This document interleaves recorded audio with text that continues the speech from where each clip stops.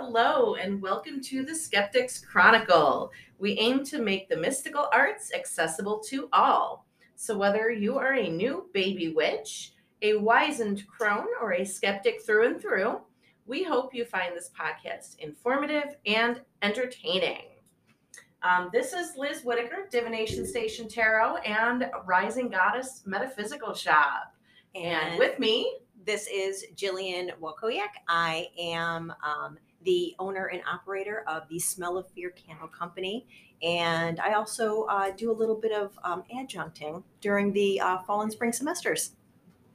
Excellent. So we are coming to you today. First off, we are going to talk about what media we are consuming. So Jillian, what have you been consuming lately? So I've actually had a little bit of extra time to do stuff. And so what I've done is pack it chock full of as many binge watches as I've been able to squeeze in. I've watched a couple of movies. The standouts to me, I don't know if anyone's heard of it, the Squid Game. I guess it was a real popular thing. So I watched that. I finally binged that. And then Archive 81. And I just saw something pop up about that. Yeah, so I just finished that one yesterday. That one was pretty cool. It's a slow burn. It's got little elements of sci-fi and some time travel. So it was really, really interesting. It definitely hooks you in. Slow burny though, so it might not be for everybody, but I definitely really enjoyed it. So those were my two kind of standout binge watches. Awesome. And what do you think about Squid Game? I haven't watched it yet. So what are your thoughts on Squid Game? Would you recommend it to me? I would. I love Korean horror because they really sort of it's not so it's gory and it's gross and it's definitely very scary, but there's also this really, really good character development skill that they seem to have. So what was that movie? Train to Busan. It just you were hooked in with these characters, and as gory and as gross and as scary as it was, I was also crying at the end because it was just so moving. And so Squid Game was kind of like that too. It completely ties you in and like draws you into these characters. And so towards the end of it, you definitely feel for the people that went through everything that they went through. So yeah, I think I would recommend it. All right. I have had a little bit more time as well. Had some snow days. If you aren't aware, we do record in Buffalo, New York. So we did have some winter snow days. I was binging some Law and Order Criminal Intent. Oh. I have the Peacock app on my Fire Stick, so I just went to the Law and Order that I haven't watched 3 times over. So yeah, those are very comfy. Those are as much as you can say that about a gritty crime drama, but they're, for whatever reason, they're kind of a comfort food crime drama. Yes. So I have been binging that, and I've also been listening to the Southern Book Club's Guide to Slaying Vampires. Such a good one. So good. I love Grady Hendrix. So good. Yeah. So good. I love Grady Hendrix too. And last podcast on the left, they did an interview. Oh. And it was, now I know why, like, I love his writing so much. I have to listen to that. Yeah. Yeah. His writing is so, you think it's going to be light and like maybe like when Southern Book Club's Guide, I thought, oh, this is going to be campy and kitschy. And there's an element of that. But oh my gosh, does he get dark? Yeah. And like really genuinely scary. If I can just say attic scene. Okay, I'm about 3 hours into the book. We haven't had the attic scene yet. Okay, so everything's still kind of building. We're getting all the characters, and like you know at this point, like you know who's a vampire, at least one. Yeah, right.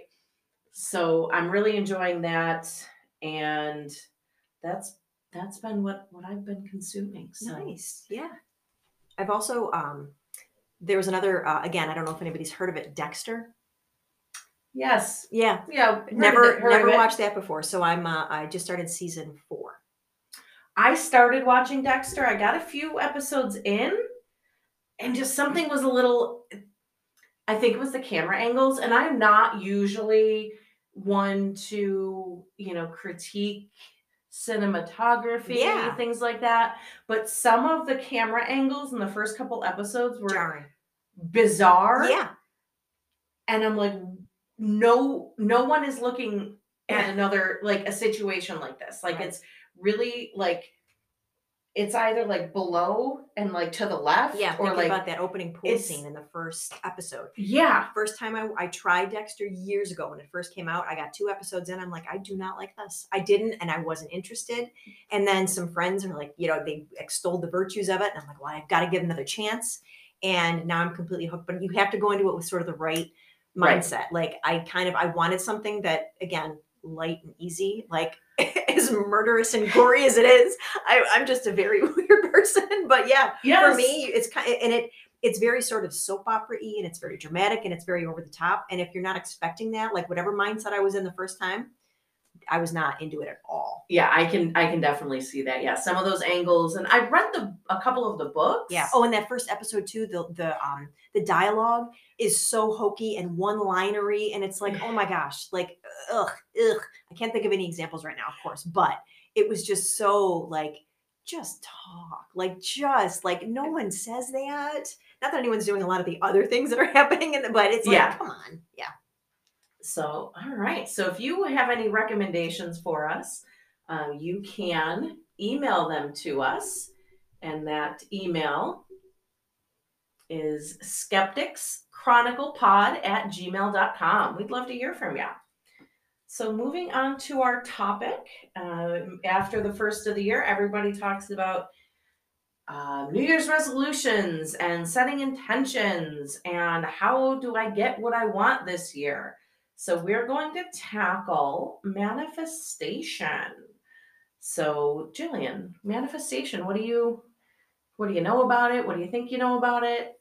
Talk to me about what you know. All right. Well, it's definitely sort of seems like a popular word right now. So a lot of people talking about it that maybe you might not have heard them saying, "Oh, manifest it. I'm going to manifest something," and it seems very kind of thrown around super casually.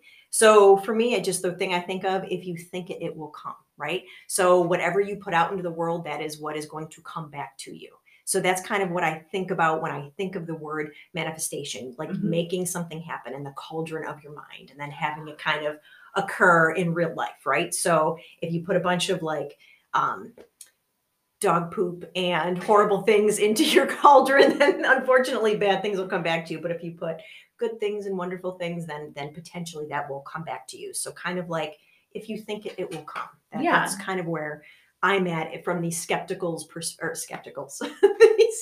perspective of manifestation. So do you think that your mind itself can make things happen? I think I'd like to think that it can. As somebody with horrible anxiety and always thinking the worst of everything, it's kind of a frightening thought because I have like irrational fears of like staircases, right? So if I manifest everything I think that's going to happen every time I walk down a set of stairs, that's not a good manifestation. So I don't want to think that if I think it, it will come on that. But potentially, whereas if I stay positive, then it will help me stay motivated and that it will help me, bring something to me that I want to do. But it's kind of like the planets have to align. Like if I think it, it's not just going to make it happen. You know what I mean? Yes. And that's kind of exactly it. It's not just you think it once and it's going to happen. I know there are a few different kinds of manifestation, and I think it's, being thrown around TikTok right now. Very much. The manifestation. There are a few different types. So there's the 369 manifestation, and that works on like Tesla numbers. Okay. So you basically write something down 3 times in the morning, 3 times in the afternoon, and then 9 times at night. Okay. And what is the magic behind the numbers? So those are the Tesla's like magic numbers. Okay. Like 9, 6, 3. Those all have magical implications. As an English major, anything with numbers is completely. I know there's a Fibonacci guy. Apparently, yeah. I've heard tell, and Tesla. I know it's an electric car, and he was a really cool guy that created a cool electricity, and he liked pigeons. Yes. Yeah. Yes, he did really like pigeons. Yeah, but back to 369. Yes. So in the morning, you write down what you want 3 times. And you write, who are you? Where are you going? So there's a lot of techniques that I use when I'm with my coaching clients. Okay. But you're doing it with yourself. So Okay. you're basically kind of Socratic methoding yourself. Okay. Afternoon, you write down that same manifestation 6 times, at night 9 times. So with that, you are putting it into the world exponentially. Okay. And you get into it and you figure out, it's a power of repetition, micro habits. Okay. I know that's, a huge buzzword right now too. Yeah. Micro habits and affirmations, prompts, manifestation. And this is from a workbook that I've been working out of. You must believe these affirmation prompts and manifestations. Once the belief becomes a complete conviction, your life will begin to change. So that is 369 method. So you are committing to create your own reality. You are committing to, and not only thinking you want something, but committing to that happening. Okay. So there's a psychological component as well, right? So Absolutely. Because if you stay in that sort of, I can't do this, I can't do this, I can't do this headspace. You won't. Right. Exactly. If you get into that headspace where you can do that, that's the first step. Okay. And you convince yourself you can. So when you convince yourself it's going to happen, you will notice yourself behaving differently. Okay. In regards to that behavior, so then is there a chance that it could suddenly become something toxic? If it becomes that, where does it go into sort of, not necessarily narcissism, but like sort of that toxic positivity? So toxic positivity is not addressing any of the things that have held you back in the past. So we'll say I want to manifest a writing job, a writing career. And I've never put the work into it. Mm-hmm. So how would I get it if I'm not putting the work into it? If I commit myself to, I'm going to get these writing jobs. I'm going to write for this magazine. I'm going to write for this publication. I'm going to be published. So I've gone, even in that statement, I've gone from this idea, this kernel that I could do, to I'm being published. Okay. So toxic positivity is not addressing the things that are holding me back and just saying, looking on the bright side, right? I can do this. Yeah, I can do this. It's not a question of whether I can do it. It's what's holding me back from doing it. So the toxic positivity takes away some of that psychological component. Okay. Maybe there's, seasonal depression. Maybe there's work stress. Maybe there's actual things going on. Healing trauma, resolving trauma. Trying to push through and just writing without addressing some of that, you're not going to get the resilience. It's going to kind of fade. It's not really going to be there. It's not going to stick. So yeah, toxic positivity is ignoring all that. Okay. There's another form that I have been working on. It's called scripting. And this actually took me a little while because I didn't understand it. And now this is another type of manifestation. Yes. Scripting. Yeah. Okay. Scripting. So, and I would look it up and I'm like, and the only thing that you really have to do is write as if it's already happening. Okay. So think of, the way I do it is, so think of, if you ever had a diary when you were a kid, mm-hmm. and you're like, oh, today I did this. I script like that. Okay. I would I finished my article. Okay. I finished my research. I finished this. I sent this off. So I am writing as if it's already happened. And will that, in a sense, hold you more accountable? Yes, it holds you accountable, and it will subconsciously override some blockages. Okay. I found that's what that does for me. Affirmations don't quite sit as well with me as that. Okay. But as soon as like scripting clicked, now I can move forward with that. Okay. Almost sometimes like I do tend to make lists when I can focus enough to make a list. Yes. I'll make a list. And someone suggested put the things you've already done on the list when you're making the list, because then you have more things to check off and you automatically feel more accomplished. That almost sounds a little bit like that scripting. So Yes. It's like, you know what I mean? It's done. And then you can just go, oh, look, I wrote that it's done. It just seems to like set it into stone or something. And that is, it's tricking your brain into positivity instead of instead of overwhelm. Because when you write your list, and I'm sure you're like, all of us, where I'm going to write a priority list, and there's 17 things on that priority list for the day. Yeah. 17 things are not a priority. Right. Up to 3.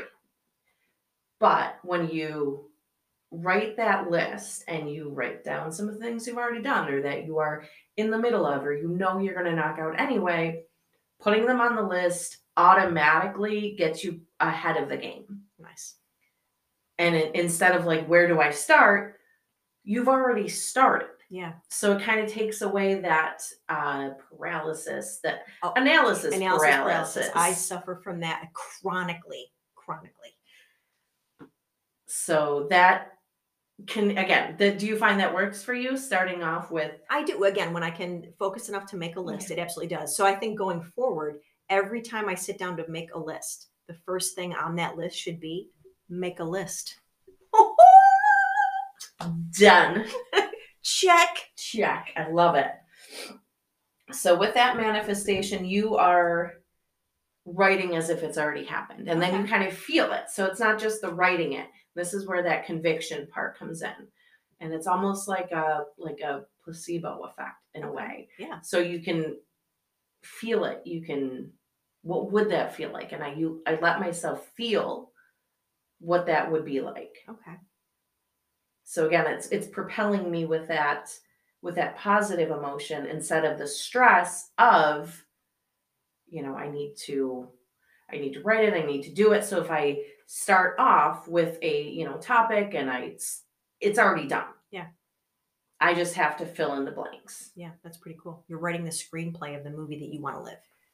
Yes. I wonder if that's why it's called scripting. I bet it is. I bet it is.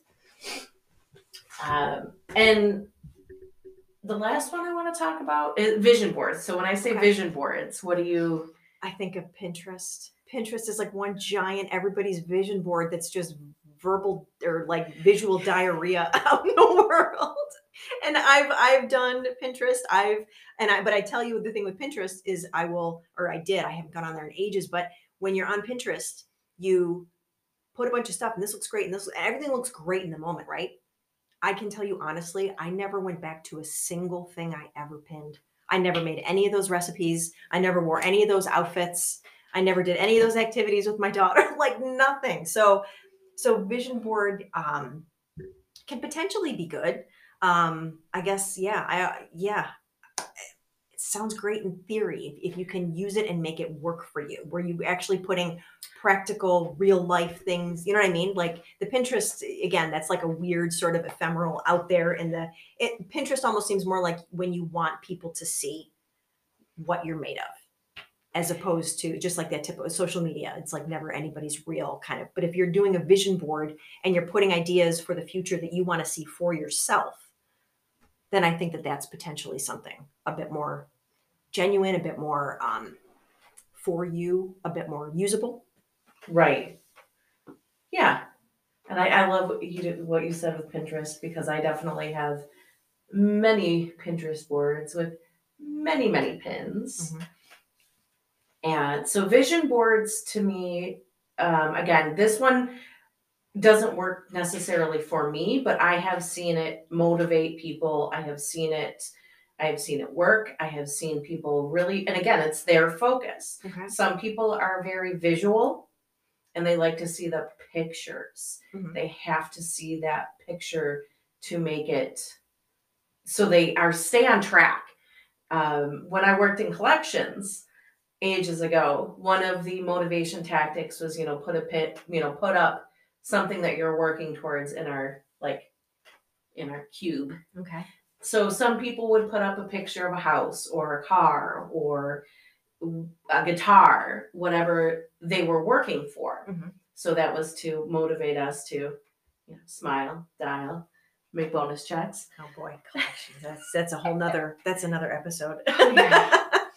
So vision boards, like when I think about it, I think of the scissors and the glue stick and Like the old poster school, board, cutting it Yes. out of old magazines, right? Yeah. So I think with that, you are applying a little bit more of your you're moving. There are more moving parts. You're Okay. seeing it. You're picking the picture. You're looking through it. You're looking through, 5 magazines before you find something, and then you find it and you cut it out and you apply it, and it's that labor of love. Okay. But now everything is so digital. So can you still do can I do a vision board on Canva? Is that going to have the same effect as if It might. Yeah. It might. Okay. I do have a bunch of magazines out in the shop if you want to grab a glue stick and some scissors. Well, that would be a lot of fun.